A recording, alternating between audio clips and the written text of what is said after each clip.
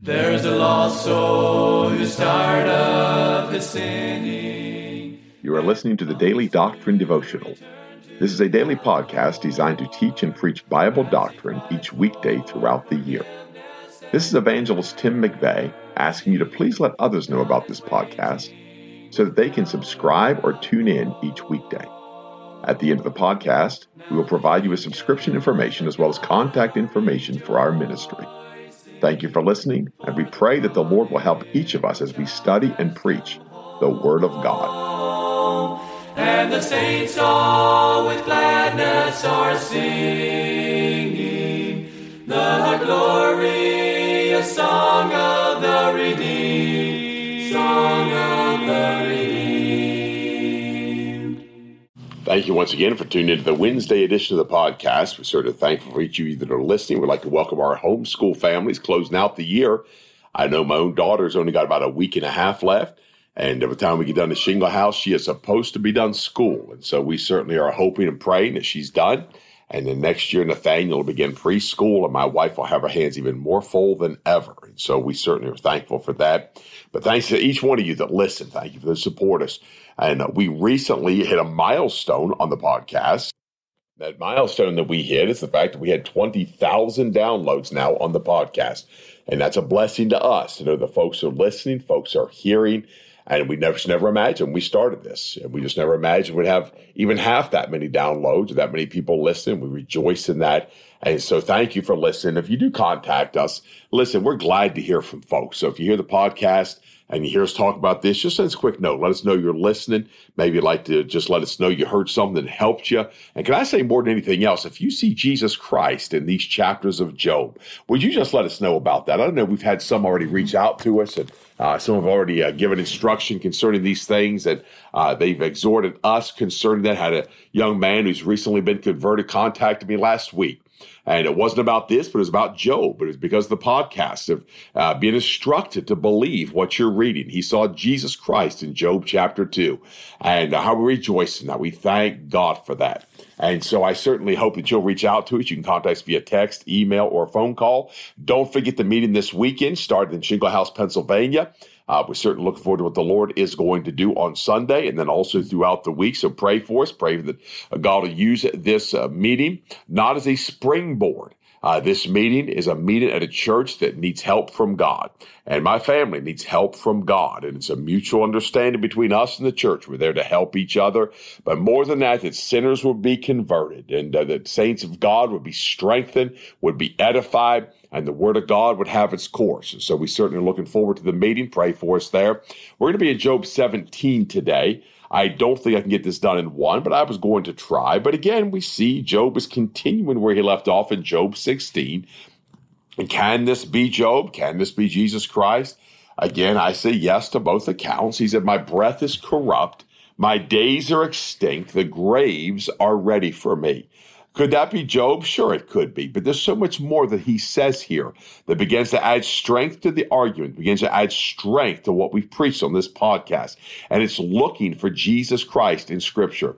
To be honest, when I started the podcast, I thought we'd go through some Messianic Psalms, go through about 20 Messianic Psalms and be done, and then maybe go into some epistles and study the book of Romans. But no, the Lord has stuck us in this place now for a year and a half where we have just looked at the Messianic prophecies. We've looked at Jesus Christ in the Old Testament. And rest assured, let me tell you this, I have learned a tremendous amount about the Word of God in studying for this podcast. I've seen Jesus Christ in places that I think some people still think I'm crazy, and that's okay. But I believe it's Jesus Christ, and I believe there's places I can prove it's Jesus Christ. And that's a blessing that God would reveal his son to me. What a joy that brings to my heart, that God would show me his dear son in Scripture, and I could rejoice in the goodness of God. In the volume of the book, he said, it is written of me. And oh, thank God I have the volume of the book. I have all 66 assembled Scriptures in one divine book in the English language. Perfect. It's pure. It's holy. And I thank God for the Scriptures he's given us. And verse 2 adds strength to the argument because he said this, are there not mockers with me? And doth not mine eye continue in their provocation? Lay down now, put me in a surety with thee. Who is he that will strike hands with me? So again, there's that covenant, there's that bond, that surety, that striking of hands. For thou hast hid their heart from understanding, therefore shalt thou not exalt them. Now, why would Job know that? How could Job know that? Job is speaking of his friends here. Job is accusing his friends here. I don't believe he is. No. If he were accusing his friends, he wouldn't have the right to say those things. It certainly wouldn't be divine. It wouldn't be holy. It would just be floundering. Not that God's going to give him some divine insight for his friends. But he said, "For he that speaketh flattery to his friends, even the eyes of his children shall fail. He hath made me also a byword of the people, and before time I was as a tabrets." And so we just see this kind of in and out with Job. We see places where it absolutely is Jesus Christ. We see places it could be Jesus Christ. We see places that, and again, it's, are you convinced in your mind? Has God convinced you, yes or no, this is Jesus Christ?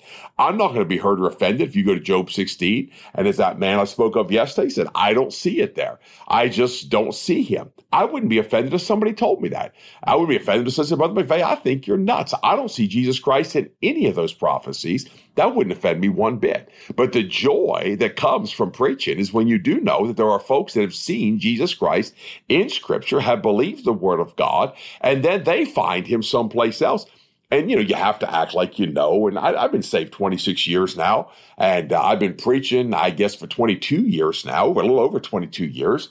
And so you have to act like you know these things. And, a novice comes up and says, I saw Jesus Christ here, and I saw this. And they go, you've seen this before, right? And you just kind of smile. And no, you haven't seen this before, because it's the unsearchable riches of Christ. And the most ignorant, and when they saw the boldness of Peter and John and perceived that they were unlearned and ignorant men, they marveled and took knowledge of them, what?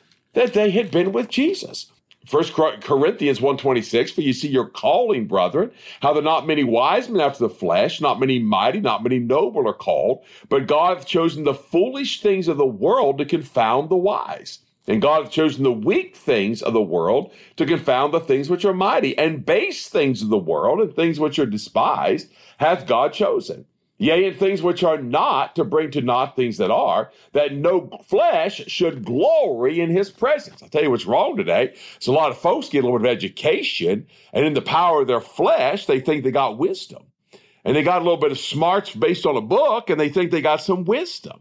Or they read after good authors, and they think they have some wisdom. They have an education. They have a good church. And I don't know how many people, even in the best of churches, there are people that are so proud of their church, like because their pastor's a man of God, that they are godly. And, they just boast on their pastor and boast of his wisdom and boast of his education. And they themselves, and I go in churches, and you say something slightly contrary to what their pastor teaches, and the people all gasp and look at him, and just immature, just babies. And, you see those things, and you want to go, but have you seen Christ?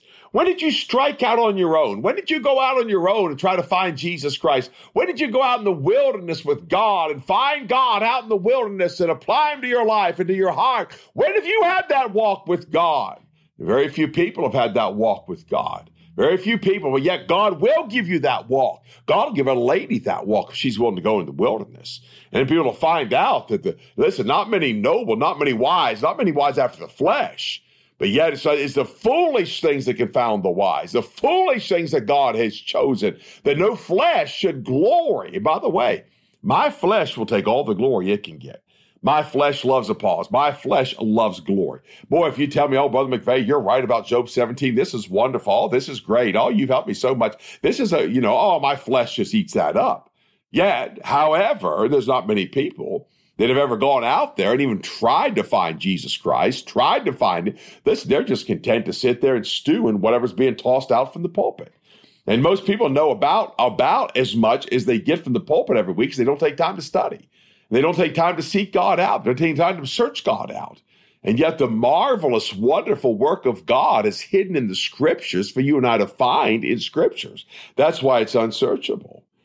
And he hath made me also a byword of the people, verse 6, before dies as a tabrets. Mine eye also is dim by reason of sorrow, and all my members are as a shadow. That man of sorrows comes into play here. Upright men shall be astonished at this, and the innocent shall stir up himself against the hypocrite. The righteous also shall hold on his way, and he that hath clean hands shall be stronger and stronger. Now, that clean hands is one of those bywords of honesty and integrity in the Word of God, because the Word of God speaks of those clean hands. He speaks of Jesus Christ being delivered by the cleanness of his hands. And that's in Psalm 18, where he speaks about that. And in Psalm 18, he says in verse 17, he delivered me from my strong enemy and from them which hated me, for they were too strong for me. They prevented me in the day of my calamity, but the Lord was my stay. He brought me forth also into a large place. He delivered me because he delighted in me. The Lord rewarded me according to my righteousness. And then there's a semicolon there. According to the cleanness of my hands hath he recompensed me. So that cleanness of the hands speaks volumes of Jesus Christ. But as for you all, do ye return and come now? For I cannot find one wise man among you. So Job again is speaking to his friends here. He said, my days are past, my purposes are broken off, even the thoughts of my heart. They change the night and the day. The light is short because of darkness.